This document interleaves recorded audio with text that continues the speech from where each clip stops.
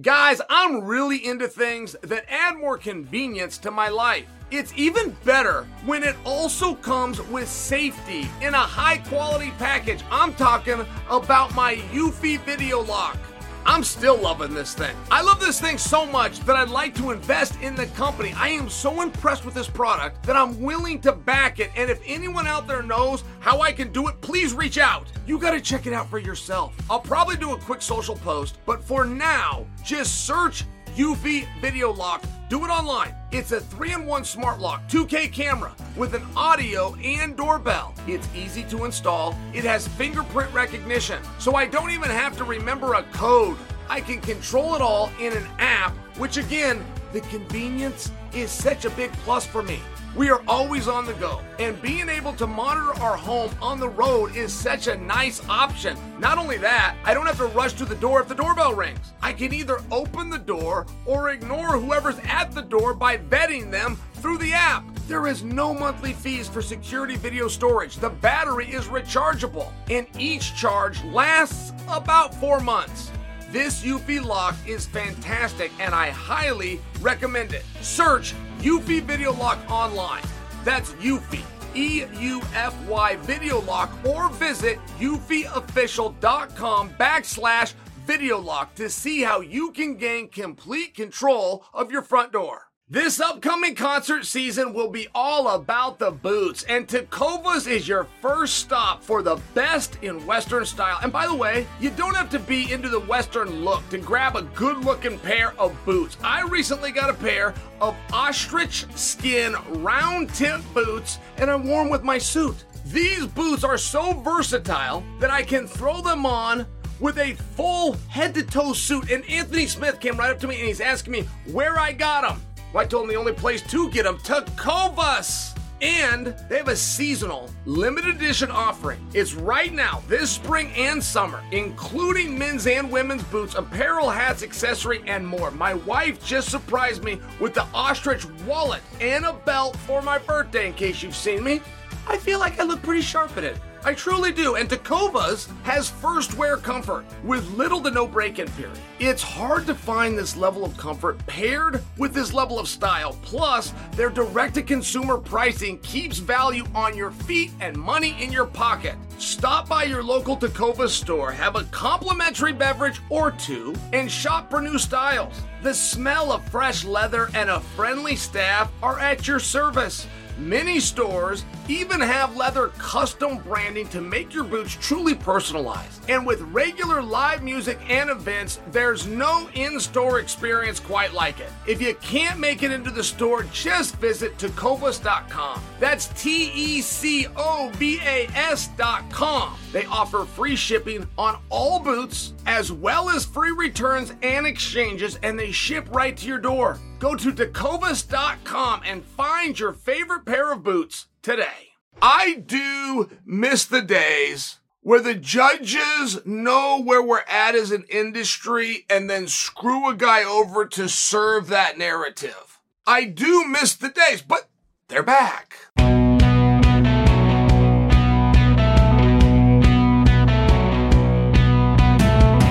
What's happening, guys? Happy Tuesday!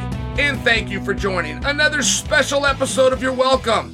Guys, what a weekend it was in Salt Lake City at UFC 291. I was really excited to be there, and boy, did the fights deliver. Coming up on today's episode, I'm going to get into everything that I saw. Plus, Kevin Holland's masterclass, Alex Pereira's historic performance, and guys, I'm gonna run down the card. With that said, it only makes sense that we begin with the main event. Let's talk a little BMF.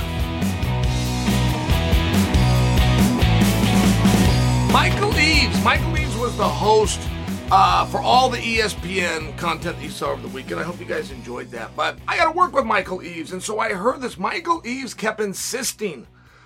He kept insisting that Gaethje versus Poirier was going to be a number one contenders match. Now, he didn't promise it, right? Notice the word I mean. He didn't come out. He didn't tell people this. It wasn't on his show sheet. This was him as an observer of the sport looking at number 2 versus number 3 in a main event capacity. So, guys, you can't tell me that the guy that wins this gets the BMF passed down to him from Masvidal himself isn't going to be shined up to a capacity of number one contender. He was completely correct. And we alluded that number of times over here at Bad Guy Inc. But it sure turned out to be true the moment they were done. I mean, Justin Gaethje grabbed that microphone with Joe Rogan, says that he believes he gets a title shot next, and 16,000 people live in attendance co-signed that statement. Now, I think that it's pretty obvious in hindsight, but I'm not ready to be done with it yet. I do believe that Justin Gaethje's next fight is going to be for the World Championship. The way we are currently scheduled is the next time we contest the World Championship, it will not involve Justin Gaethje. How do those two things work? Well, he's going to wait. And waiting has very seldomly ever been a plan. In fact, I can only think of it twice in all of history that's worked out. But he's in a very different position. I think that we can agree on that. Not to mention, he could put his belt up. And that's a whole nother conversation where I thought that belt was a title. I thought that the entire time. But the commission says it's not. So, all I'm sharing for you, if it's not a title, you wouldn't need anybody's permission. If it's just a belt, if it's just a trophy, he quite literally could put it up. I share that with you. I think it's very relevant. I think it's very relevant because while you're looking at Islam, okay, Charles Oliveira has told us 3 times he's not going to fight him. Charles Oliveira has never told us he's going to fight him. And I have to hear from you guys in the comment section. And I love you guys. I really do. But there's a reason that I'm the professor and you're the student. Okay, let me just give you an example. Charles Oliveira 3 times has said he's not going to do the Islam fight in October. And I hear from you guys that he now says he's going to. You've never heard him say that. Just to correct you. You've never heard him say that. You have hearsay. You have somebody else told you that he signed an agreement and says he's going to do it. He has never told you that he's going to do it. And I'm just bringing to you, what do we do in that situation? Do we get Gaethje ready in a backup spot? You know, Conor McGregor made backup spots unfashionable, which is all the more reason that Justin Gaethje won't have a problem with it. Justin Gaethje became the champion of the world over Tony Ferguson as a last-minute replacement. So I'm just sharing with you, he's not going to be insulted to be in a backup position. What happened to Volkanovski? Okay, do you see where this gets interesting? Chael's coming in telling you Charles doesn't want the fight, then let's pull him out and put Gaethje in. That's what Chael's saying. That's not going to happen. Charles is going to stay on that poster for that fight. And whether he pulls out of the fight or he misses weight the day before, it's a very good idea to have somebody there to do what he said he's not. And I'm keeping my deal, Gabriel Checo. I'm not putting your guy at all. I don't mean to. I think Charles is fantastic. But I would be calling, right? I have this deal with Gabriel Checo. I can't speak bad of Charles anymore. If I say that Charles is going to do the fight, does that make me sound like a nicer guy? Because if I say that, then I just called him a liar. And I can't think of a bigger insult to call somebody. If I tell you that Charles Oliveira is going to fight Islam in October on Fight Island, I just called Charles a liar. Because he said 3 times he's not.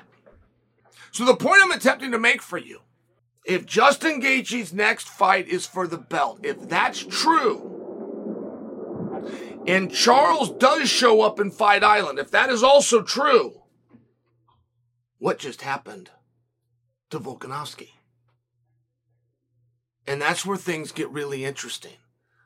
And, I mean, hear me out. Hear me out, guys. What if Charles does fight? What if he does fight Islam? And what if both Volk and Gaethje, right? And don't forget, you're dealing with a very different mentality here. This is not a situation of what would you do or what have you seen other guys do. There was nobody like Volkanovski. There was nobody like Justin Gaethje. What if they both say, hey, I'm not going to train, I'm not going to get licensed, and I'm not going to fly out for a backup spot. I would do it for a fight, though. I will fly out there. I'm Justin Gaethje talking. I will fly out there and I will fight Volkanovski. And if Charles doesn't show up, we can flip a coin and one of us slides in. If he does show up, then we'll just fight each other. We'll take the whole paycheck, not just part of it. You're now having a very different conversation. And I also don't suggest for you that that's the direction that we're going. I'm just suggesting for the first time ever, we've got a little bit of a logjam. We haven't had a 55-pounder speak up.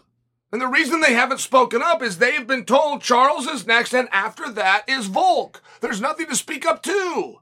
There's no opportunity there.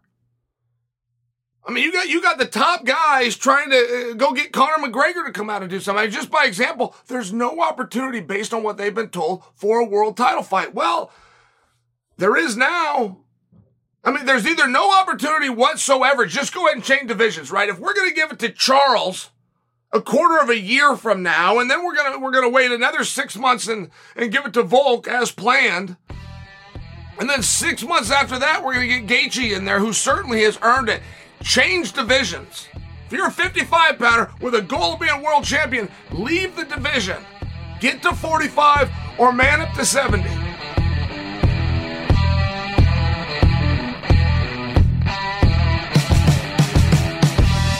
Jan versus Alex, right? The greater good was served.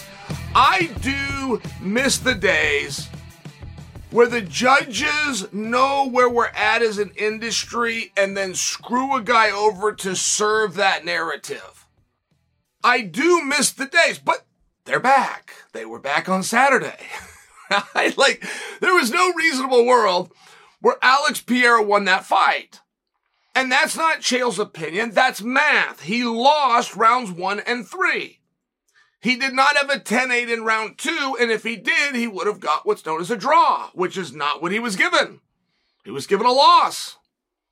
Oh, and by the way, this isn't just my opinion. This is the opinion of 16,000 people that were there live that had what we call skin in the game, meaning they paid money to be there.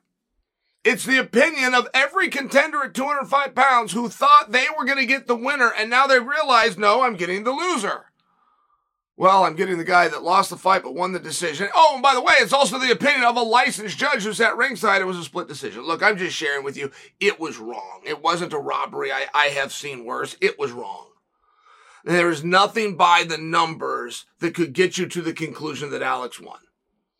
You could look at takedowns, you could look at attempts, you could look at strikes, you could look at kicks, you could look at defense and see who slipped more punches. There was nothing by the numbers that could get you to a belief that Alex won.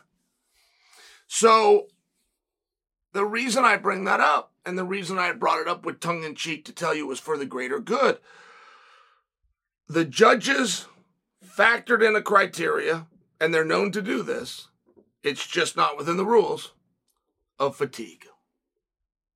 Jan Blachowicz was exhausted and Alex was not. Jan Blachowicz could not move, and Alex could. Jan Blachowicz, with his hand raised, in no scenario does Dana White come out and say, I'm going to take that man who couldn't finish 3 rounds and I'm going to put him in a 5-rounder. It just wasn't going to happen. Now with Alex, takes a little bump here from me, takes a little bump from you, gets booed by 16,000. By the end of this week, that will be a distant memory, and he will only be remembered as the guy who beat Jan Blachowicz. That's it. I don't fault Alex. I've been on both sides of those. Lost some that I should have won and won some that I should have lost. I've been on both sides of it. It's just the way our sport goes. But Alex is a very good opponent, X's and O's for Jamal, or for what by rumor is more likely going to be Prochazka. I mean, a real stand-up battle against Prochazka, and Prochazka will not break that. He's too stubborn, too courageous, too good. The X's and O's really are very awesome to see that fight. So I think that that's the position that we're going to be in. I don't know where Jan Blachowicz goes from here. Jan Blachowicz very quietly has surpassed 40. I believe he has surpassed 41, but I mean, he did that very quietly. Like I remember when he was fighting Glover Teixeira and things like that, that Glover was the old man and the more youthful. Just sharing for you, he's older than you might think. And to reach that level of exhaustion, I'm not sure I'm not impressed with him. I mean, the altitude in Salt Lake is a very, very real thing. We have seen guys fold. We have seen guys less tired than Jan not be able to finish a match. Jan is so exhausted he can't even move. Oh, by the way, he finished the match in top position holding a world champion down. And you want to look at Alex Pereira, guys. He's an amateur. Alex Pereira is an amateur. At least by record. At least by experience. I believe his fight with Jan marked his 7th time in the octagon. I believe. I'm also well aware that I could miss one. That's an amateur's record. That amateur just beat his 2nd world champion, and that amateur was just a world champion, and that amateur, I believe, will be named number 1 contender for a world championship at his 2nd weight class. That amateur that I speak of, and he is an amateur by record, for sure, is eligible for the Hall of Fame. What would happen if Pereira wins the light heavyweight belt? Because, guys, I think that will probably be contested this year. Probably. Imagine it does, though. Imagine they get that done before January 1st. That will mean that Pereira was the champion of the world this year, in 2023, in 2 different weight classes. There's nobody that can touch that. There's nobody that's going to come along and do that. You could argue him for fighter of the year at that point, and you have a hard time looking away. And as soon as he gets that belt, we move him right to heavyweight, and we start talking about the Jon Jones match. I mean, that's been the plan for a while. It was just Adesanya's plan. Right now, they just flip. You take the same blueprint, right? You still build the house. Just got to switch a couple of the pieces. I'm just sharing with you. I mean, it really is a very special thing, and I realize that jumped into a couple of different spots. But what Alex Pereira is pulling off, right? And there's a blueprint to beat him. That blueprint was shown on Saturday, but that doesn't mean it will exist the next time that he gets in there. Because as much as we all saw that you can take him down and hold him there, when you get him down, you must have wrist control. If you don't have wrist control, he posts and stands back up, right? I mean, that's the key that everybody missed. You don't just take him down and you're done. You take him down, you get his wrist, you pull it to his waist, and then you're done. But as much as we've all seen that, he has 2 now. As much as we all know this to be true, he does 2 now. As much as we've identified it, his coaches have 2 now. And an athlete of that ability and of that drive and of that work ethic can certainly get in the gym and fix some of these things. I mean, look, Alex Pereira, I'd call him an amateur. He's got amateur skills. He's got one way to win a fight, which is to beat you with the punches and the kicks. He can't outposition you. He can't pass your guard. He can't hit you with any type of submission.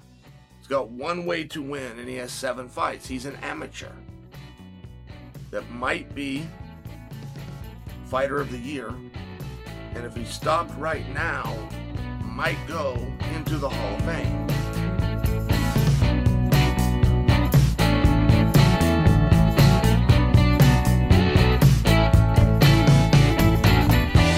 Guys, the number 1 question I get asked all the time, what's the most important habit you can build on to be successful? You know what my answer is? Sleep. I am no sleep expert, but I can tell you that for myself, I perform at my optimum level mentally and physically when I'm getting regular deep sleep, and honestly, that hasn't always been easy. This is where Momentous Sleep Pack comes in. Momentous experts created a natural ingredient combination that will help you fall asleep faster, stay asleep longer, and wake up refreshed. The ingredients are so clean that they're used by the best Olympians, pro athletes, and college teams. Momentous Sleep Pack has every certification under the sun, including being NSF certified. I usually take a pack 30 minutes before bed, and boom, I wake up feeling like $1,000,000. If you're having trouble sleeping and it's affecting your daily performance, I highly recommend Momentous Sleep Pack. Designed by the world's best experts, used by the world's best teams and athletes, and made for all of us, guys. Go to livemomentous.com. Use the promo code CHAEL. That's going to get you 20% off your first order. That's livemomentous.com and use the promo code CHAEL.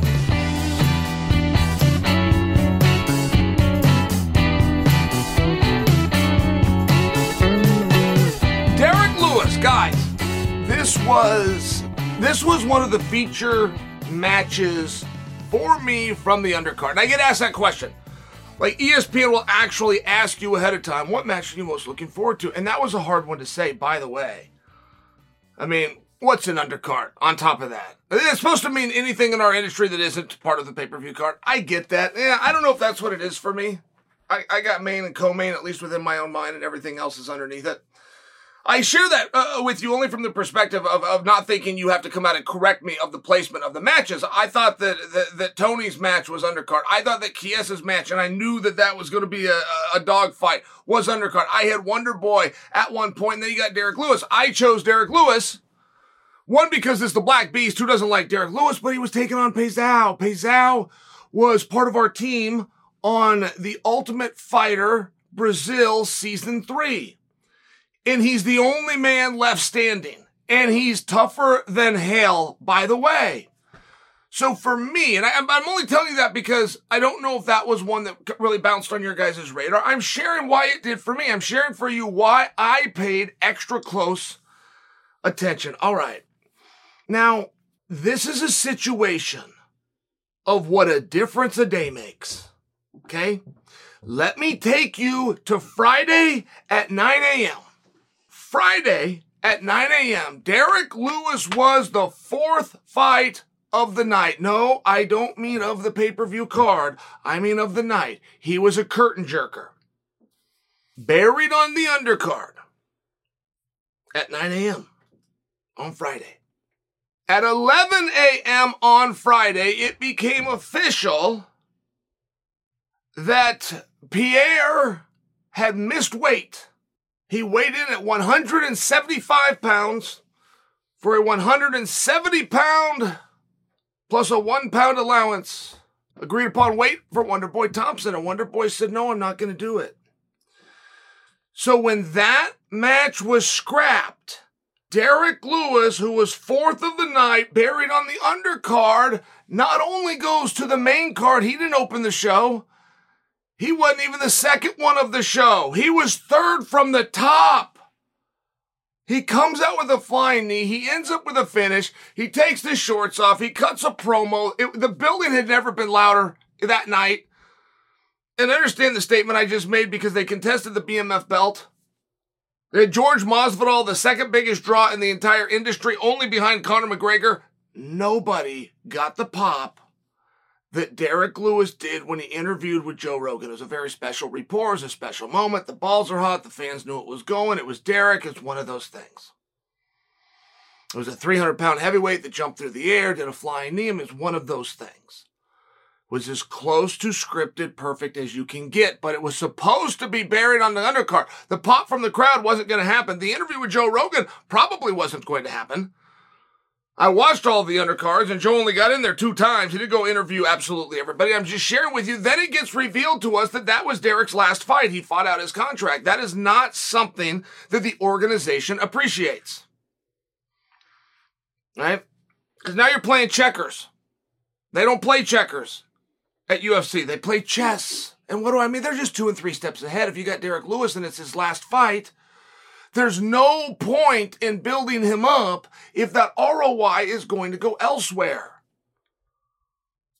Because of the Wonderboy, Pierre, weight debacle, scratch and cancellation, Derrick Lewis goes 4th from the bottom to 3rd from the top. At a time when he puts on his most picturesque, greatest performance ever. And that includes the entertainment side of it, of talking to the wife, dropping the shorts, cutting a promo with Rogan. It was awesome. It was simply awesome. And when Derrick said, I'm a free agent, now we've all got to sit around and go, well, how did we get to this point? Like, how did he become a free agent? When there's one fight left is when he gets re-signed. So there was something there that he didn't like. Oh, by the way, he bet on himself. Oh, by the way, betting on yourself when you're coming off a slew of losses, I don't know that I buy that. I know that's the way the story is being told. I don't know that I buy that. I think they didn't offer him a contract. I think he was not offered an extension. They were going to let him go. That's what I think. I don't think he became a free agent out of gamesmanship. I think they were ready to say goodbye to the beast. And I don't say any of that to embarrass or insult or put him down. It's quite the opposite. I am telling you what was at stake versus what happened. To go out and to perform in those circumstances is a wildly difficult thing to do, but he did. 80% of success is just showing up. That's a true expression. I just don't know if it's any truer on display for the world to see than it is in this sport. We have so many guys that miss opportunities because they don't show up. Derrick was not in a good spot being fourth from the bottom at all. He could have won. He could have done everything that he just did and won, and we're not sitting here talking about him today because nobody would have watched it. Derrick Lewis thanks his trainers. He gave a shout out to Chael P. Mentioned his wife. Talked about his nutrition, his six-pack. Derrick Lewis needs to thank one person, and that person is Wonderboy.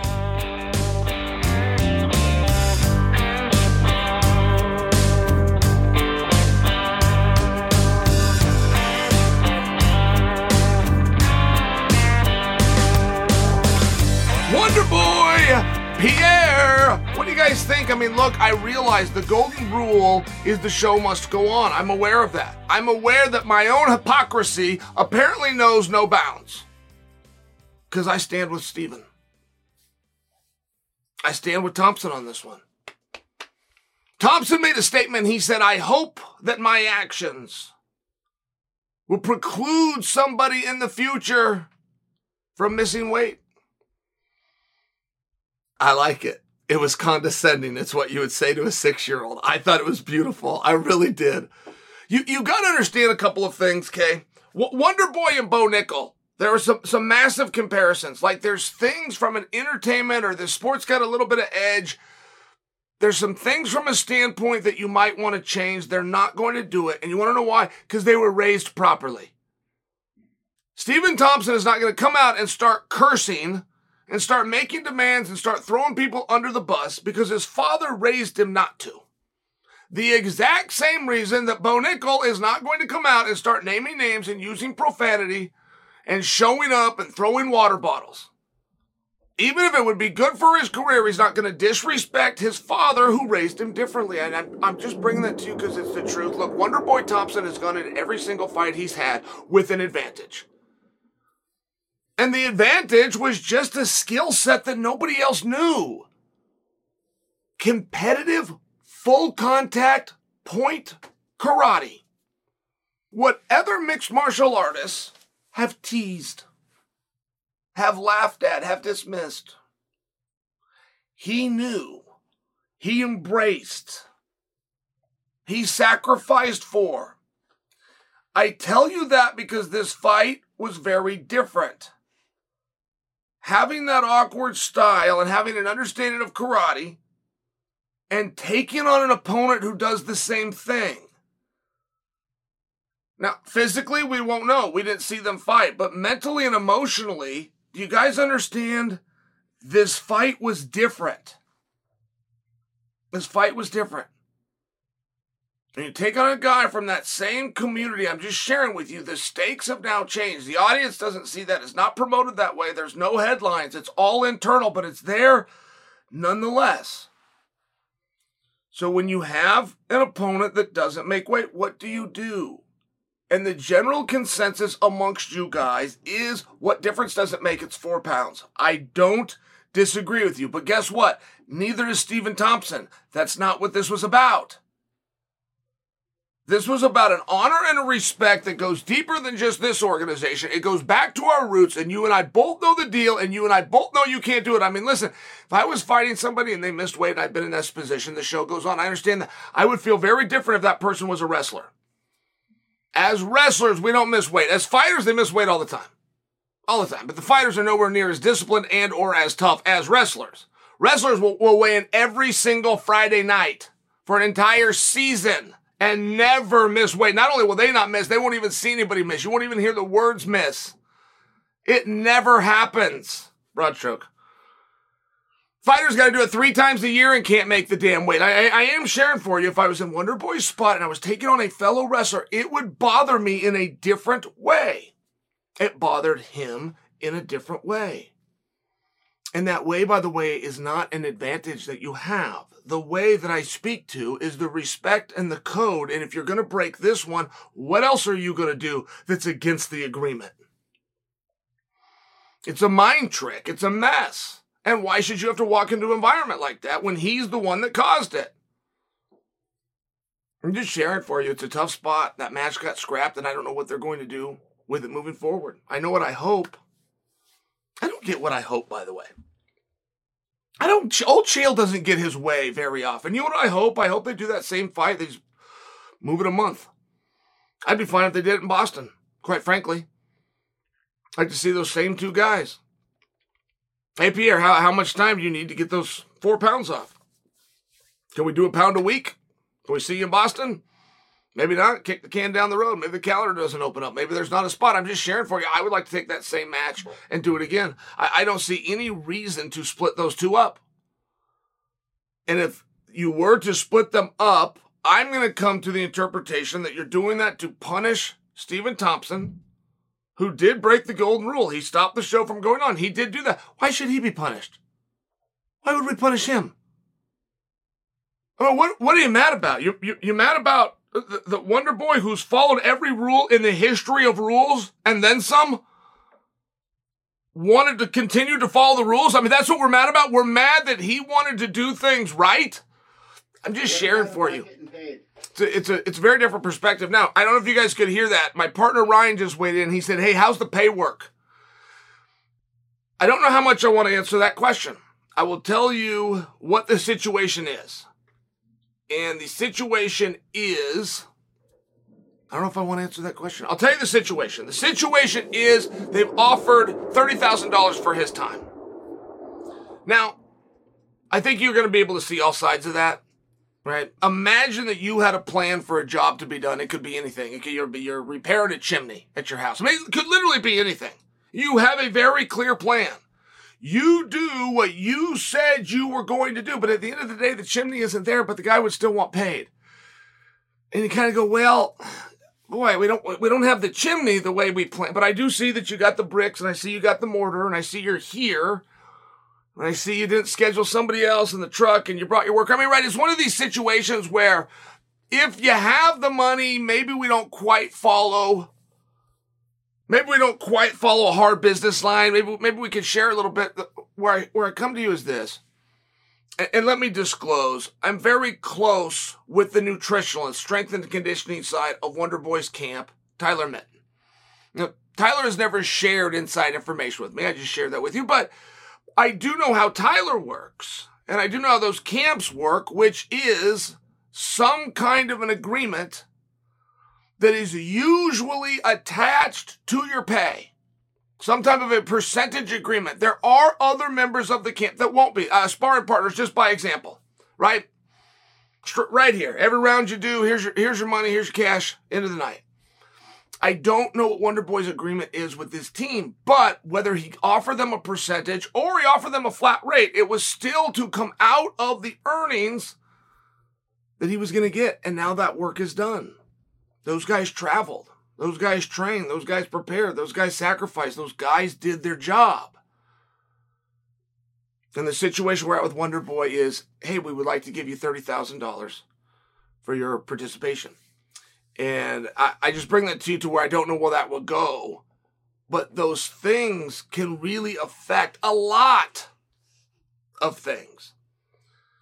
And it puts you in a very tough spot. You want to be there for the team. You want to support the team. You want to take the 20% and let the team know they just got a bonus. It's what you want to do. There's also a code, and we don't know what Wonderboy's past is. And he is too polite, to the point I was attempting to make earlier, through the honor that his father taught him about keeping your mouth closed. We'll never know. I mean, let me just give you guys an example. I'm making this up, but Wonderboy goes out. Everything's going swimmingly in his career. Wonderboy breaks into the top 10. Wonderboy breaks into the top 5. Wonderboy's close to being a number 1 contender. Wonderboy has a big fight. The guy doesn't make weight. It bothers him. It keeps him up at night. He agrees to do it. He's going to do it anyway. He can't get it out of his head. For whatever reason, this is eating away at him. He goes out there. He performs poorly. He loses. The guy that broke the rule advances. He stumbles down and he swears to God to himself, I will never make that mistake again. Fast forward to last week. He's confronted with the exact same situation. Do I learn from the lessons of the past, or do I let somebody who violated a written and sworn agreement into a cage with me? It's an interesting situation. I hope that they do the rematch, but I will tell you, I stand with Wonderboy.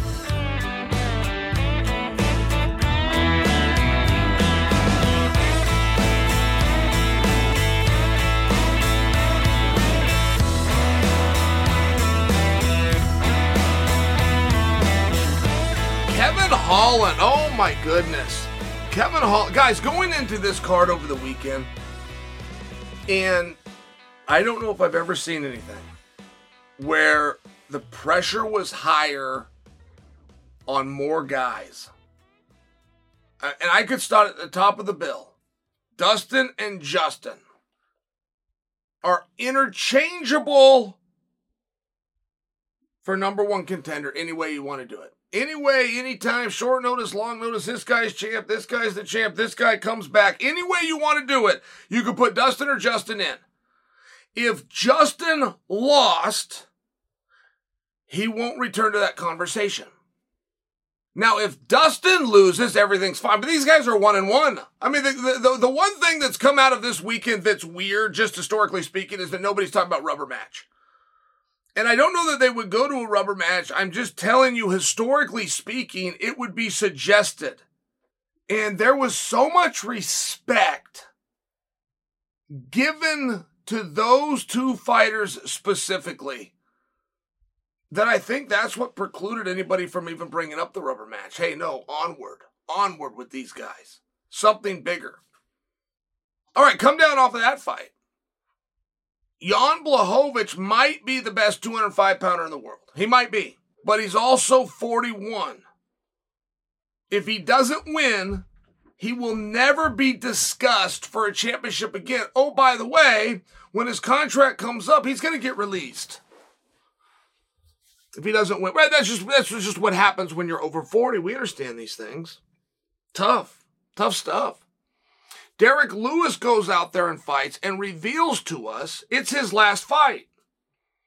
Now, what you guys misunderstood is thinking that Derrick played hardball and bet on himself. He did not. He wasn't offered a contract extension. That's the real story there. So, big deal, right? Had he lost that fight, the extension that he already wasn't offered, I mean, you see, right? It's an interesting spot. Getting a deal done with a guy that's done as much and is in his position and cost as much, right? It's a really hard thing to do. But when a rival organization just signed Francis Ngannou, who has no opponent, all of a sudden a guy like Derrick Lewis' value starts to go up just to keep him in a certain position. But that was still riding on it. Tony Ferguson, 6 in a row going into this, didn't go his way. But those were the best 6 guys in the world. And it's just a high-pressure situation. We understand that. And Kevin Holland and Chiesa. And that's the one that I just want to speak to you guys for. That could have gone either way.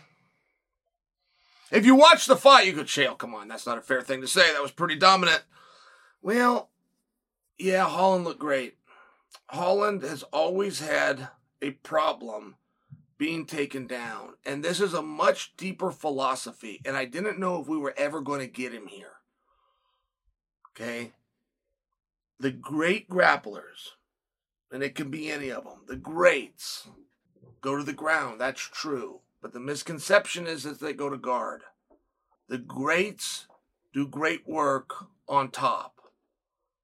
From Damian Maia to Jake Shields to George St. Pierre, the greats in MMA, grapplers, get on top. And Kevin Holland has respected that sport of jiu-jitsu, his coach, Travis Lutter, so much that he's wanted to do it in show guard, and he's conceded top position, and it has cost him time and time again. Not only did Kevin Holland defend the takedowns of an excellent wrestler, Kevin Holland got on top. It's a whole nother game. If you know submissions and you can get on top, you're a handful. Chiesa's had problems in the past, specifically with a Darce choke. And Kevin Holland's arms are so long that it's a big problem, right? There's certain moves. How do you stop that move? And the answer is stay out of it in the first place. And it's annoying to hear, and it's almost a joke, and you laugh. You laugh through your tears of frustration. But it's still the truth. Like, there's some moves they don't have counters for. I can show you how to defend a Darce choke, but I can tell you before I even get to the defense that if it happens in the first round when you're dry and not sweaty, your likelihood of getting out are limited. So you have a guy like Kevin Holland that goes out there. He clearly studied Chiesa. He has told us that he's going to work on his wrestling defense. I hate that. I hate it. I didn't want him to do it. Went out to the AKA to work with Daniel Cormier, but he only spent a week. Okay, I can live with it. I can live with it because nothing's going to happen in that week. You want him to get good at wrestling defense?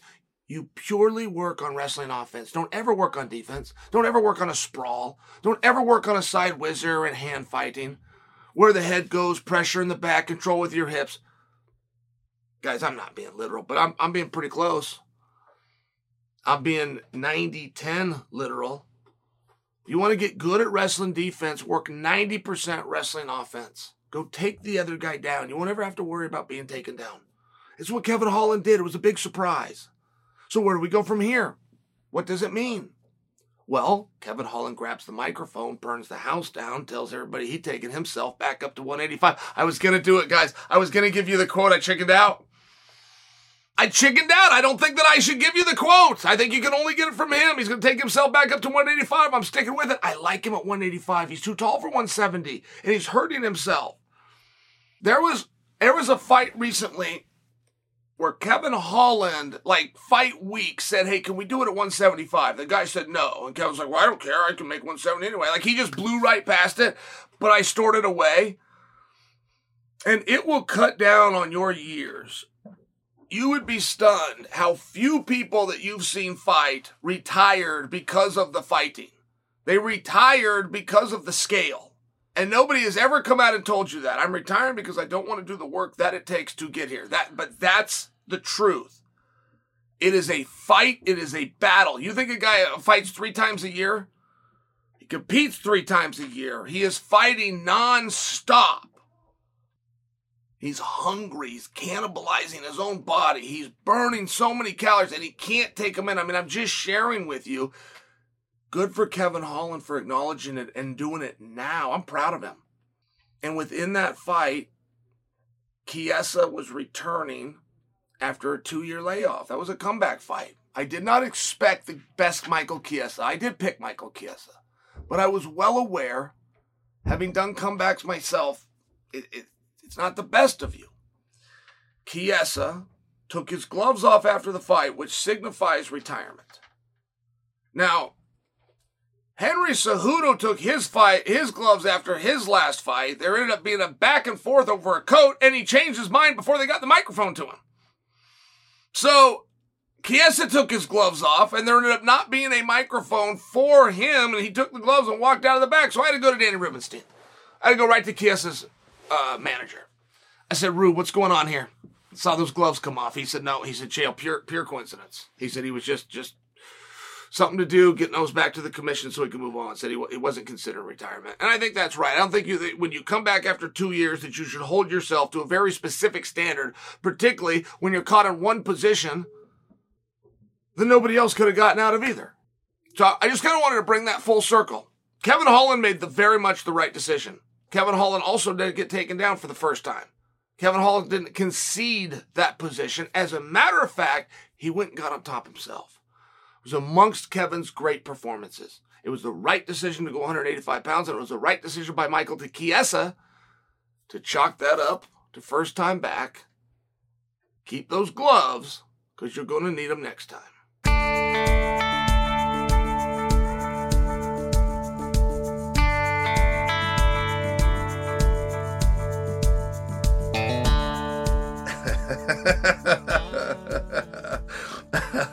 So, guys. Okay, guys. I'm trying to give this to you from my perspective, okay? I'm live. I am live with ESPN on the desk. I'm working with Anthony Smith. Anthony is upset. He's upset that Conor McGregor has taken to Twitter and has called out Justin Gaethje. He has ignored USADA. He has ignored Michael Chandler. He has ignored his team, his fans, his promoters, who he promised everybody it would be Chandler. And he did it right after a pay-per-view to try to steal attention away from guys. This is Anthony talking. He's stealing attention away from guys. Anthony brought it to ESPN. I didn't know Conor had tweeted that out. I'm sure the Twitter sphere was lit up. Anthony was so upset because he thought it was so disrespectful to Michael Chandler. He also thought it was disrespectful to Justin Gaethje because he believes that Gaethje just became the number one contender. So once he got to fight Conor, it was just this interesting spot where I'm going, Anthony, we're giving him exactly what he wants. And I bring that to you because that's funny. We still have to deal with it. Anthony is 100% right. Even if he gave a guy a plug, knowing all the guy wanted was a plug, he's still right. We've got to deal with it. What do you want to do with Conor McGregor? So Justin Gaethje tells him he can take his ID and he can F off. He tells him he can shove it up he tells him this. This is real. Now, that's just a negotiation, right? Telling him you don't want it is just a way of trying to get it. Ignoring the girl is just a way of trying to get the girl's attention. But what do you do from there? I mean, do we chalk it up to great job, Conor? Here he is pulling the strings. Everybody knows what he's doing. It used to be we took it real. It used to be we thought it was suit. Now we know it's nothing more than an attention grab. But what do you do? It worked. I'm here now. I would love to see Conor fight for the BMF. That's true. There's no fight I want to see more for Conor than Michael Chandler. That's true. Justin Gaethje is going to need something to do aside from Islam. Giving Justin Gaethje Islam, which he just earned and just called for, is a problem.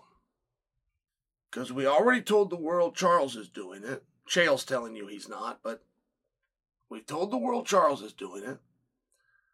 We've told the locker rooms and the media that Volkanovski goes next if Volk beats Rodriguez and if Islam beats Charles. Well, half of that's already done. And the other half is a 4.5-1 spread at DraftKings right now. So let's just say that gets done. If we then say Gaethje gets to go, okay, we just moved the nearest opportunity. Things always change in this sport. Don't think you have to correct me. But if we're going to do that, if we're not only going to go one in ahead, which is what we always do, and as of late, we've actually gone 2 ahead. Now, that's brand new, and we don't do it very often. But Volk and them, and they had this weird deal, and there was this issue with USADA, and the nurse came in, and so things got worked out, and promises got made. We have never in the history of the organization gone 3 ahead. It's never happened. But if we give Justin Gaethje what he wants, that's exactly the position we're going to be in. It's going to be a first time ever. And frankly, it's a unique spot. And I don't think any of us have a problem with it. But you want to know who will? The entire rest of the roster. You are moving an opportunity to almost 2025 if you do this. Now, how do you change this? Well, Charles ain't showing up in the first place, and if it does, doesn't make a bit of difference, at least according to DraftKings. And then you got Volkanovski ready to go, which means business as usual. And not to mention, you owe Islam one. Islam's only done one this year. You owe him 3. You're going to get 2 in. You're going to have to turn him around pretty quick or be in default of contract. That really solves this as well with Volk, because it might also put him in a backup position. But you got to do something special with Justin, not to mention he's now the champion, and that could be where Conor McGregor comes in. Now, I'm not predicting for you that it's Justin versus Conor. It's not even what I want. I want Chandler versus Conor. I'm using the Conor example to prove to you have a problem. You have a problem in that you have 3 guys and you are going to kill the morale of an entire division. And not only that, you're going to kill the morale of this division if you allow their champion to go back up here. We've already accepted that we're going to do that in its unique circumstance, and he kept his mouth shut when his opponent cheated in Perth. So that is what we're going to do. But I can't kick the can to 2025 and kill all the boys in the back that have like dreams. I also can't tell Justin no because he earned it. So what do? I give him something else that he wants. What is that? And that is where I am inserting Conor, but I don't mean Conor. It needs to be something. It needs to be something big. Something big is a rematch of what we just saw. And history would call for the trilogy. History would call for the rubber match. But Justin didn't, neither did the media, neither did you. So that's not the direction we're going. So what is it? What is it? What do you do? This is a problem, guys. I mean, this is a problem that we've never had. You guys think Chael's so smart. I appreciate when you say that. If I was to be real candid with you, I'm just good at remembering the past. I'm a historian. So any situation that we have, I, without any research, phone a friend or the use of Siri, can tell you what we did in the past. And then I can also evaluate and tell you if that was the right decision or the wrong as a way of guessing what we're going to do in this situation. We have never had 3. We never should have had Charles. This never should have happened. When he said 3 times, I'm not doing it, we should have said, great. But we didn't. So we got Charles. Okay? We have a deal with the number 1 fighter on earth, Volkanovski. And now we have a request by a BMF champion who might be the grittiest son of a bitch to ever step in that cage. If we say yes to all 3, and we've already said yes to 2, if we say yes to all 3, we kill the morale of an entire division until 2025. It's a unique spot. So how are you going to solve that? These are great problems to have. Doesn't matter if you're the promotion, doesn't matter if you're the athlete, doesn't matter if it's us and it's the fans. We're in a wonderful spot. We got some real talking points here, but it doesn't mean that it doesn't need to be addressed all the same. So what would you do? And moreover, if you're Michael Chandler, how long are you going to put up with the BS? Mathematically, Michael Chandler, who's a prize fighter, who's a father, who's a husband, who has sacrificed, who works hard, who's a good guy, he's a good person. You don't get to say that all the time. You want to say it all the time, but we don't get to. He's one of the good guys. And mathematically, he has agreed to go this year without a paycheck. But he went to work every day. Tough spot. So at what point does he realize it's been a year? And do we start to realize that around January of next year? Every single day that goes by, he's 6 months in a best case scenario without a paycheck. Every day that goes by, the Conor's not in the pool. He's 6 months in a best case without a paycheck. He now has the opponent who's given his word to the world calling out somebody else. What do you do? What do you do in that spot? Tough one. I don't have the answer. But it seems like you got some pretty good options. Somebody needs to be the backup for Fight Island. Charles says he's not going to do it. And even when Charles says he is going to do it, you don't know if he's going to make weight and go out and do it. I mean, not for nothing. Somebody needs to be in that spot. You got a 45-pounder sitting here and nobody's calling him out. One, because he's a killer, but two, there's just a code. You don't call out smaller guys. Well, call him out. He's coming to your division. Call him out. We can solve a problem real fast. You got Gaethje and Volkanovski. Let's put them together. We take them off the board. Put Chandler in here to backup spot against Oliveira. I mean, I'm just saying, there's a number of ways to skin the cat. I'm asking you what you would do.